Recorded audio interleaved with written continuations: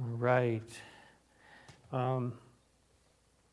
And Denise has a whole setup out there for the Operation Christmas Child.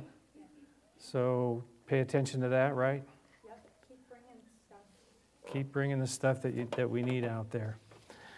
Let's open our Bibles first to Genesis chapter 27. Genesis 27. So, getting back to our study in Genesis, we looked last time really this whole thing about the drama and the dysfunction and the deception that was taking place with Jacob and his mother and Jacob's father, Isaac. And we see some good things, and then we see some strange things and things that are not so good. And that kind of is family life, isn't it? There's some good stuff and some stuff is not so good. But we see that Isaac, he prayed for his wife, and she couldn't have children, and God answers the prayer. That's good, right? We see Rebecca, she, when she was pregnant with the babies, it was twins, and she didn't know what was going on. She inquired, it says that she inquired of the Lord. And that's good. And God told her that, there's two in there, and that the younger would be the heir. The younger would be the one. The older would serve the younger. So there were these two twins, Esau and Jacob. But we also see in the family there this favoritism, right? The dad favors Esau, and the mom favors Jacob. And they kind of like, it's playing, they're playing this thing within the family. Isaac tries to give the blessing to the oldest son, his favorite, Esau. But God had planned for the blessing to go to who? To Jacob, the younger. So Rebecca, the mom, has a plan, and the plan is to deceive her husband. Plain and simple.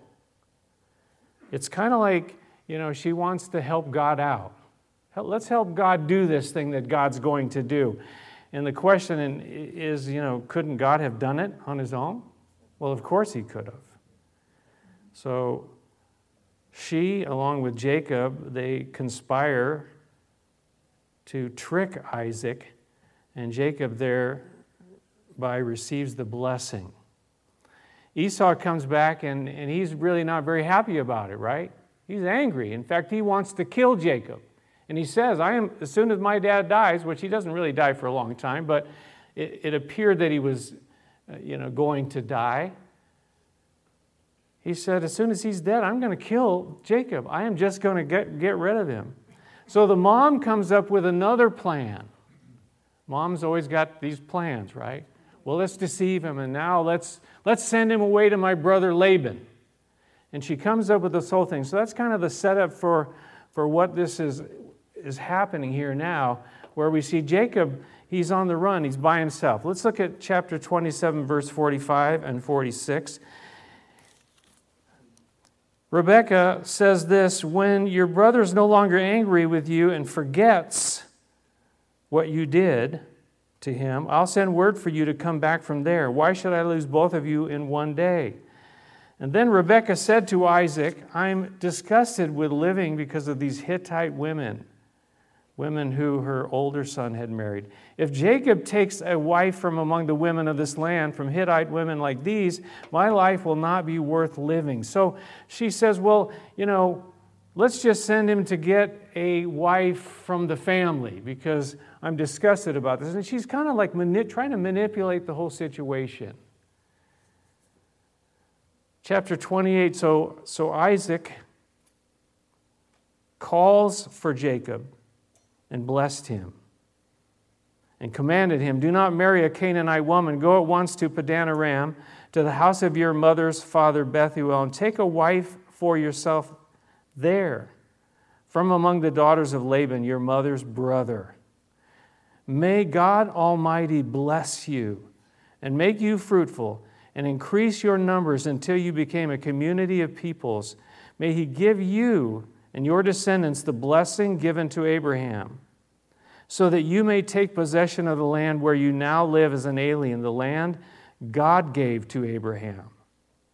Then Isaac sent Jacob on his way, and he went to Padan Aram to Laban, the son of Bethuel the Aramean, the brother of Rebekah, who was the mother of Jacob and Esau. So now we see Isaac blessing Jacob, but this time he knew exactly who he was blessing, right? Before he blessed Jacob, he thought it was Esau, but now, and he realized in the end that this is what God's plan was. It's so much better to go along with God's plan than our plan. But God is going to have his way no matter what. And so God makes it very clear to Isaac that Jacob is the one that needs the blessing, that gets the blessing. And so now knowingly he blesses Jacob. And we see this, and we see it in the scripture over and over again. The plan of God is from Abraham to Isaac to Jacob. Abraham, Isaac, and Jacob. You see those three listed together over and over. Verse 6 now, Esau, again, he sees what's going on here. What does he do? Verse 6, Esau learned that Isaac had blessed Jacob again and had sent him to Padan Aram to take a wife from there, and that when he blessed him, he commanded him, do not marry a Canaanite woman, and that Jacob had obeyed his father and mother and had gone to Padan Aram. And Esau then realized how displeasing the Canaanite women were to his father Isaac, so he went to Ishmael and married Mahalath, the sister of Nebaioth and the daughter of Ishmael, son of Abraham, in addition to the wives that he already had. So Esau says, well, Jacob's getting all this, and maybe I can do something. He's kind of trying to please his parents. He was already unpleasing to them, and we've seen that. But really, to get a wife from Ishmael, that's really not much better than getting them from the Canaanites.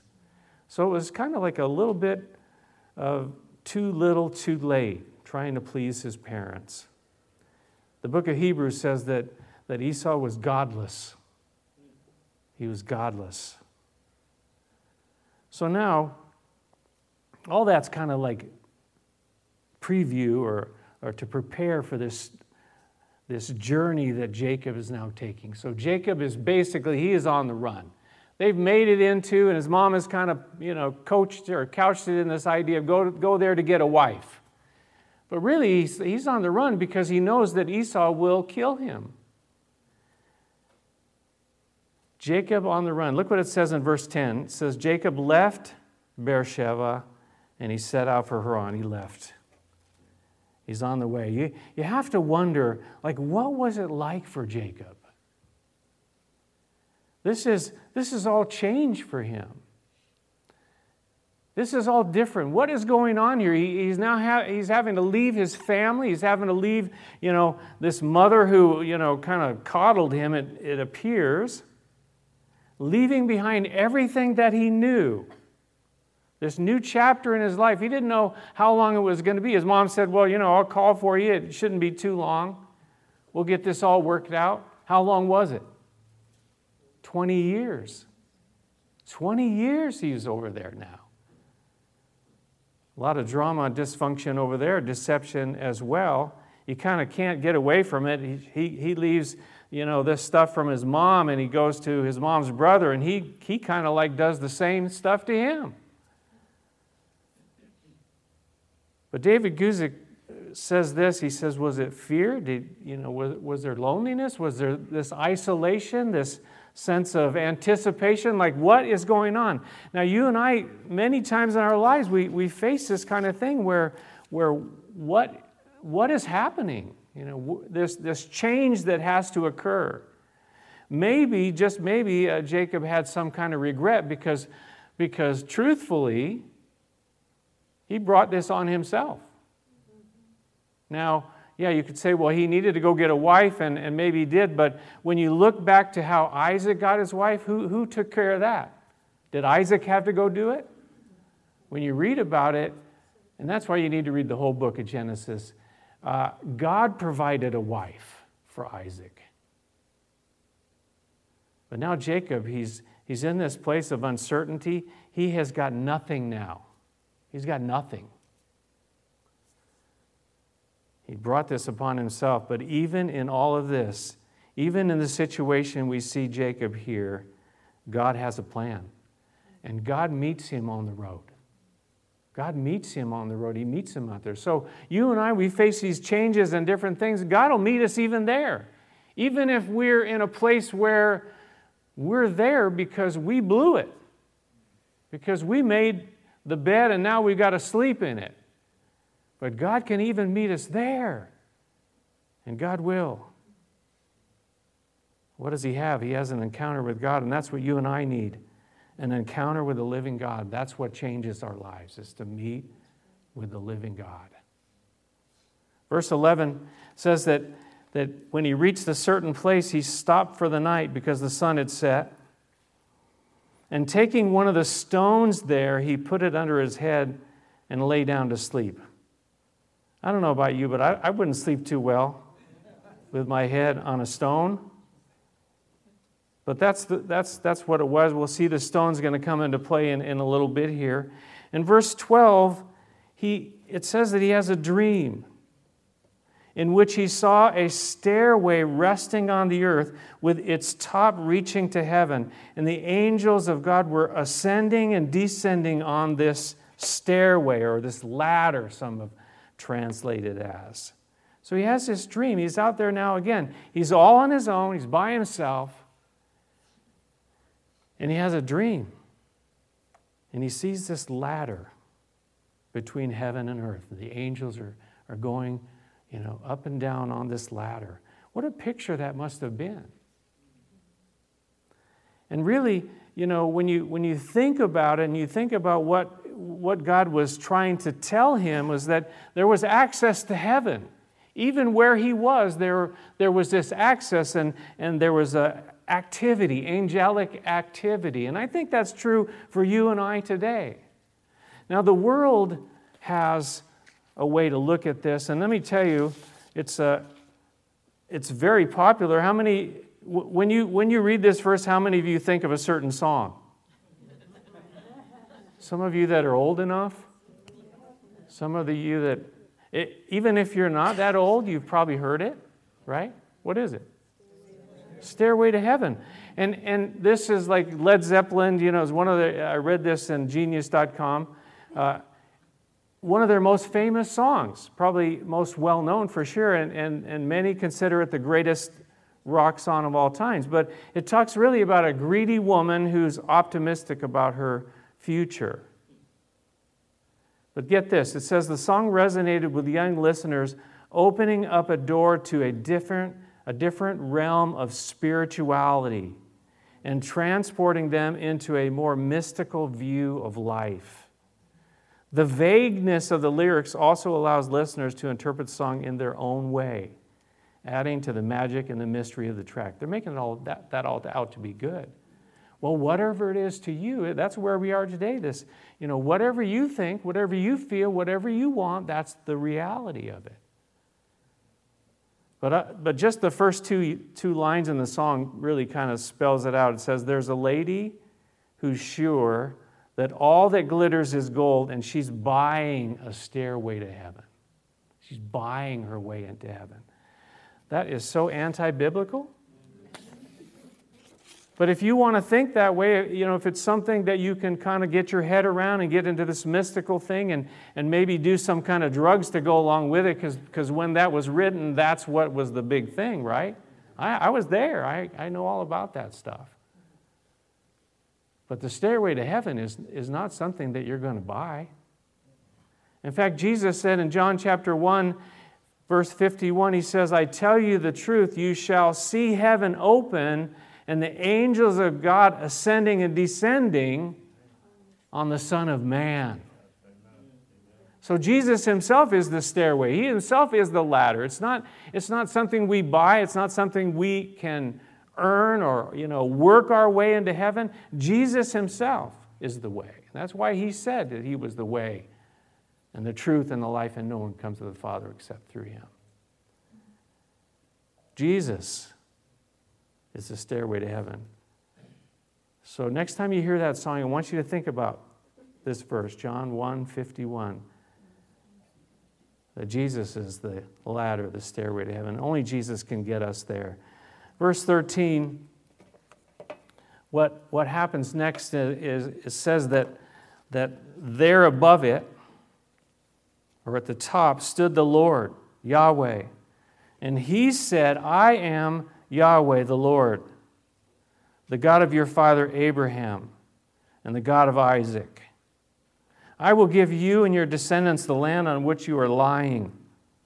Your descendants will be like the dust of the earth, that you will spread out to the west and to the east, to the north and to the south. And all peoples on earth will be blessed through you and through your offspring.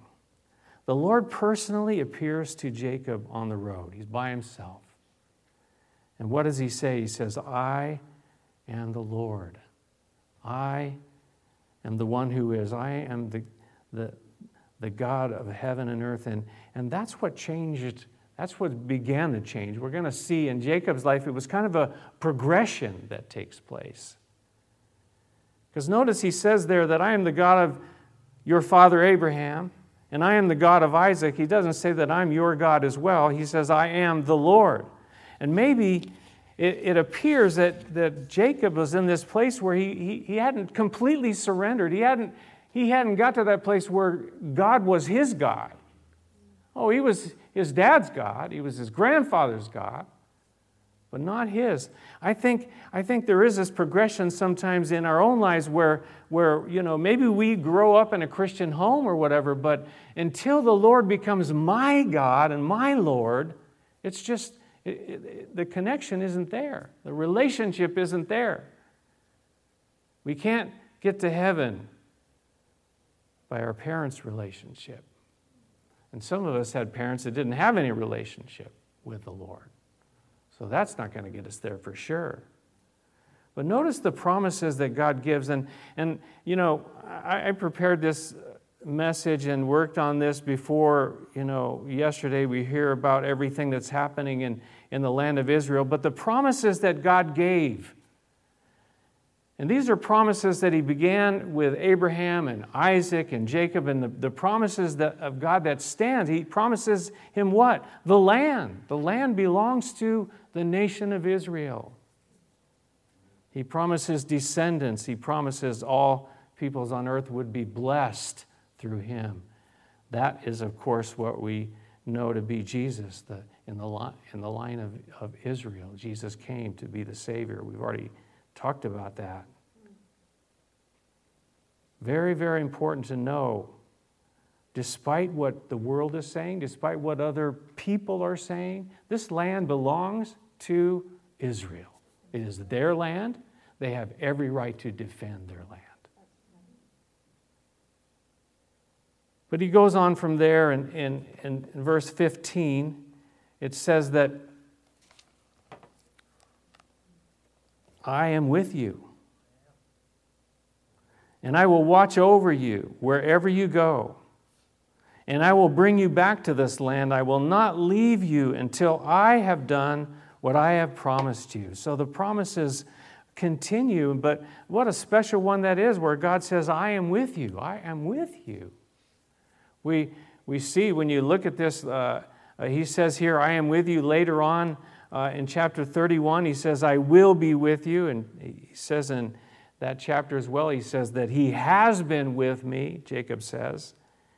And that at the end of his life, when he's blessing his children, he says, the Lord will be with you as well. There's something about God's presence, God being with us, that is so important in this account, in this life of Jacob, this journey that Jacob is on. Where would you want to be without the Lord with you? When you think of Psalm 23, my favorite psalm, where he says, yea, though we walk through the valley of the shadow of death, what? I will fear no evil. Why? Because you are with me. We're all in one degree or another in the valley of the shadow of death. We really are. But to know God is with us, to know his presence with you. He says, I'm going to bring you back to this land. Now, this is a promise for Jacob. He was leaving. He was going to be brought back to the land of promise, God's plans and purposes. But that's happened with the nation of Israel as well, where they rebelled, they fought against God, and they were taken as captives out of the land. But what did God do in 1948? He brought them back to the land, gave them their land again. He says to Jacob, I'm not going to leave you until I've done everything that I promised. That doesn't mean he's going to leave him, because everything he promised leads right up to the very end of his life when he would go to be with the Lord. So, but this promise means that God is going to the very end of our lives as believers. He's never going to leave us or forsake us. He's going to accomplish what he began in my life, in your life. Sometimes we start to freak out and worry, like, I don't know how this is going to work out. I don't know how I'm going to make it. I don't know, I'm just feeling so unsteady and unstable. And yet God says, I'm going to do it.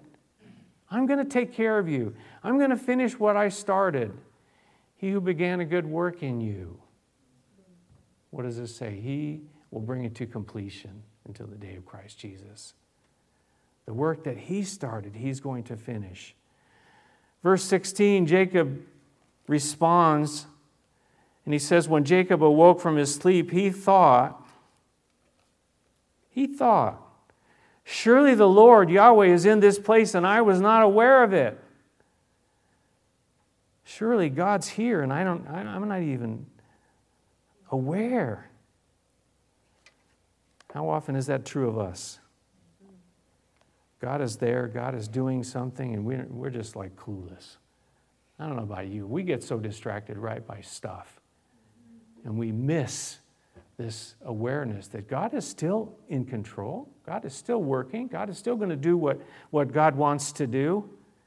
Pastor Chuck said it's important for us to become aware of the presence of God wherever we are. He says in a place of discouragement, in a place of defeat, in a place of hopelessness, in a place of despair, that even God is there in those places.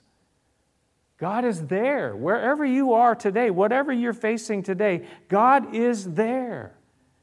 You're just not aware of it. We're not aware of these situations where God says, I'm there. I'm with you.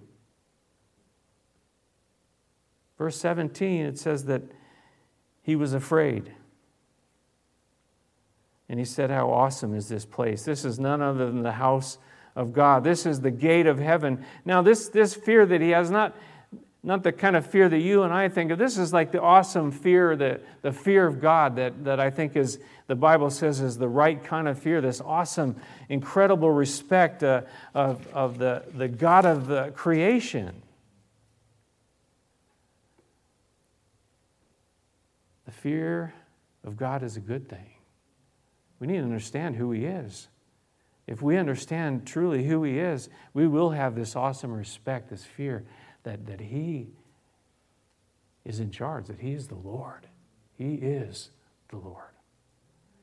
So he takes this pillow, verse 18. Early the next morning, he took the stone that he had placed under his head, and he set it up as a pillar, and he poured oil on top of it, and he called the place Bethel, though the city used to be called Luz. He takes this pillow and he sets it up. It's like a memorial. They would do this, and it's a memorial, and the memorial, and you see this at different times in the scripture where they would take stones or they would take whatever, and they'd set these things up.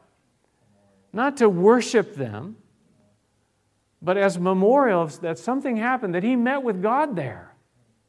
It's like we're at different times where you have your Bible and maybe God speaks to you in a verse out of his word, and you maybe make a little note in your scripture of the date and maybe something about it. It's okay to write in your Bible, by the way, just so you know. That's not a bad thing.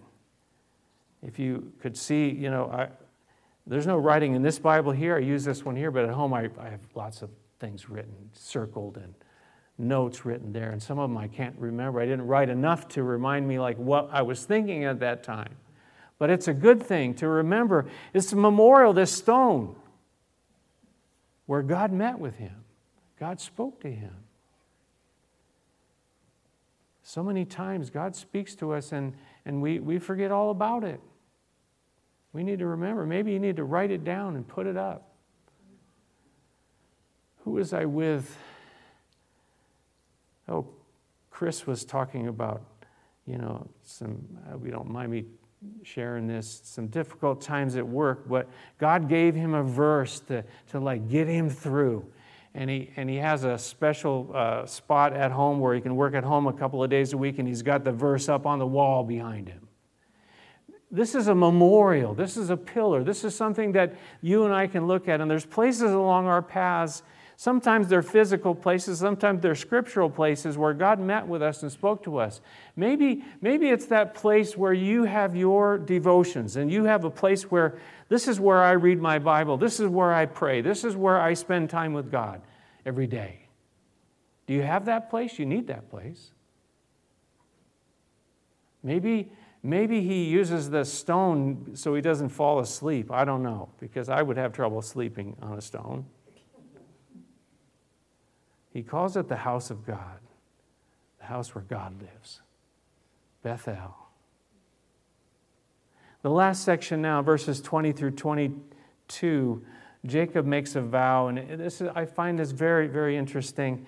It says in verse 20, "Then Jacob made a vow, saying, 'If God will be with me, and will watch over me on this journey that I am taking, and will give me food to eat and clothes to wear so that I return safely to my father's house, then the Lord will be my God.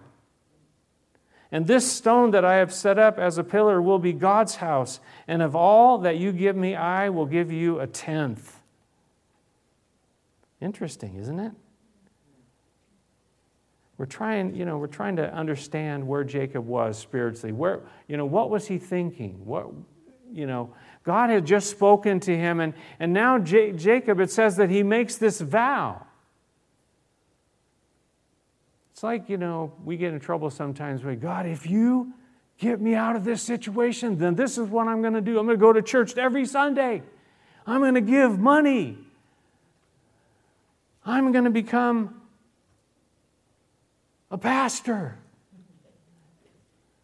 I'm going to become... It goes on and on. We make these vows. Well, Ecclesiastes chapter 5 makes it very clear. Solomon knew this, that and he had a lot of wisdom from God, that if you make a vow to God, well, you need to keep it. And he said this, "When you make a vow to God, don't delay in fulfilling it. He has no pleasure in fools. Fulfill your vow. It's better not to vow than to make a vow and not fulfill it." Later on, chapter 31, God remembered the vow that Jacob made. He brings it up to him. But when you think about the way this is worded here, it almost seems, doesn't it, like Jacob is making a deal with God. Well, if you do this, then I'll do this. But most of the things that he's talking about here are things that God just told him that he was going to do. He promised him. Now, some say this, that this word "if" could be translated "since." So, since God will be with me and I will watch over me, then God will be my God. Since he's going to do this, then God's going to be my God. But when you look at every major translation, it's translated as "if." Every single one of them. And I like what David Guzik said. He said it could be "since," but knowing Jacob, it's probably "if." Why? Because he's that heel catcher guy, right? He's the deceptive one. He's the one who tries to manipulate. He's got some of that stuff that his mama showed him and set an example of. Jacob adds to stuff that God promised, where he talks about having food to eat and clothes to wear. Well, he's out in the wilderness. He's got nothing. And maybe he's worried how he's even going to survive. And it gets back down to the necessities. And there's so many things that we think we need in this life, but yet it gets down to just clothes and food. That's what Jesus said, right? Matthew chapter 6. Clothes and food. He takes care of the birds. He takes care of the flowers. He's going to take care of you and me. And Jesus said, seek first what? The kingdom of God. And all those things will be added. But Jacob's out here and he's worried about, what he's going to eat. And it's understandable to some degree, but if God says, I'm going to be with you, well, certainly he's going to take care of what you need. Not necessarily what you want, but what you need. So he says, if God will do all this, then the Lord will be my God. If God will keep his word, then I'll follow him. It's like he needed to see before he could believe, right? It's like God's word isn't enough. Does that sound like anybody in the New Testament to you? Like Thomas? Well, unless I see, then I won't believe. His companion said, listen, he's alive. He is alive. Jesus is alive. We saw him. But Thomas says, no, I'm not going to believe unless I see it. Jacob is in this situation as well. But he makes this vow. Now, would God fulfill all those things? Absolutely. God was going to take care of him. God was going to be with him. God was going to bring him back to the land. God was going to do all these things. Then he says, I'm going to tithe. But notice what he says about that, and this isn't a message about giving. Maybe you go someplace and this whole chapter would end up to be about giving.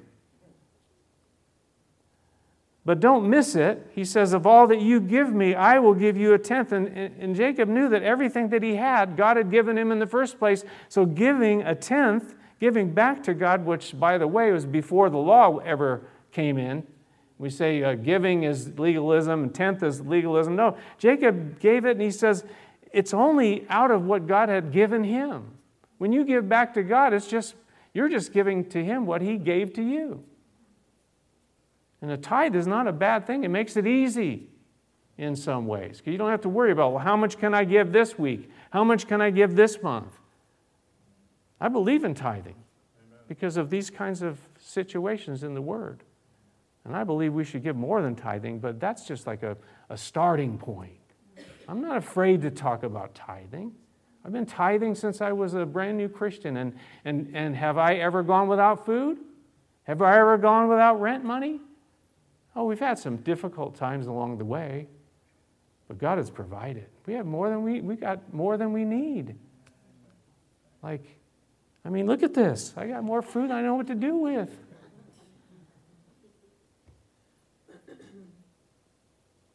This journey that Jacob's on, God speaks through his word, and we're all on a journey. Next time I want you to read ahead chapters 29 through 32. We're going to look at Jacob, many, many years later when he's wrestling with God. And what happens there? Chapters 29 through 32. Read that for next week. But you and I, we're all on a journey in one way or another. And where are you? Where am I on this journey that we're on with God? And are we at that place where the Lord is my God, or are we just it's an interesting concept? And Dad believed in God, and Grandpa believed in God, but, I'm it's cool. I'm cool. But do I have a true relationship with God through Jesus? And through whatever it is that I might face in this life, God is going to be with me. Is that the faith that I have? That God will get me there, that God is going to finish what he started. And if I've made promises to him, you know what? I need to keep them. If you made a promise to God, I don't know what it is, but you need to keep it. Or at least talk to him about it. But I said that this whole thing, I relate to this vow because when I came to Jesus, I went to a church. A friend told me about church, and this is my story. I went to the church, and I kind of went because they were having concerts there, and I love music, and so that's why I was going. And there was a lot of young people there. There were girls there. I'll be honest with you. But I went there, but the guy was speaking about Jesus. And it was always an opportunity, to give your life to Jesus. Turn your life over to him. And after a number of months, really, it it wasn't like the first time I went there, but after a number of months, I got to this place where I said, you know what? And this is why I can relate to this. I said this to God. If you really are who they say you are, then prove yourself to me, and I'll follow you. Now, looking back, I think, what an idiot. I am telling God what to do. I'm, making this deal with God. The truth is, God was real, and God, He didn't have to prove Himself to me, but the truth of the matter is, He did prove Himself to me, and I knew from the very next day that God was real and that God was going to work in my life. And now, that was 1976, so now, how many years is that? Whatever, a lot. Now I can honestly say God has been faithful. God has done everything that He's promised. He's proved Himself to me over and over and over again. Not because I forced Him to, but just because He loved me, that's all. No other reason than that. And I've done my best to follow Him. Oh, I've made plenty of mistakes in my life, but God has kept His promises and kept His word, and what is there left for us to follow Him and serve Him all the days of our lives? What else is there in this life that we can look back and say, I did what I could to serve you, Lord. I have a little devotional where it says, He says, it wasn't much, and maybe it wasn't the best, and maybe it could have been better, but I did what I could. At the end of our lives, can we say that? And that the Lord will look at us and say, well done, good and faithful servant. Jacob's journey. What's your journey like? I know what mine is like, and sometimes it feels like a roller coaster. When I was younger, I used to love roller coasters. Now, I'm not sure I even want to get up on a very high ladder. But life is still like that. But God is with us every step, every, up and every down. And God will bless us and keep us because we belong to Him. Let's pray together, shall we? Our gracious Heavenly Father, we thank You for Your word, and there is so much in here and so much that we can relate to this guy Jacob and his journey, his life, and yet You have each one of us on a path, on a journey, and You're with us. And You're going to finish it. You're going to finish what You started. You're going to continue and complete it. And we just need to trust in You, put our faith in You, and not lean on our own understanding. And give You each and every day our lives, our hearts, our minds. Help us, Lord, to do that. We can't do it. We're just frail, Lord. The spirit is willing, the flesh is weak. We're frail, but we cry out to You. We ask You to help us along this path, this journey, to live for You, to live as one of Your children, one of Your followers.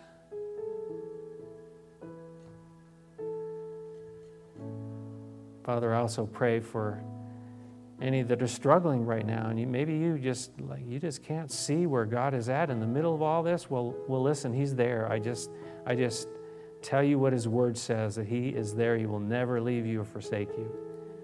And He is there with you. In the middle of the heartbreak, the discouragement, the depression, the distress and despair, as well as in all the good times, He is there with you.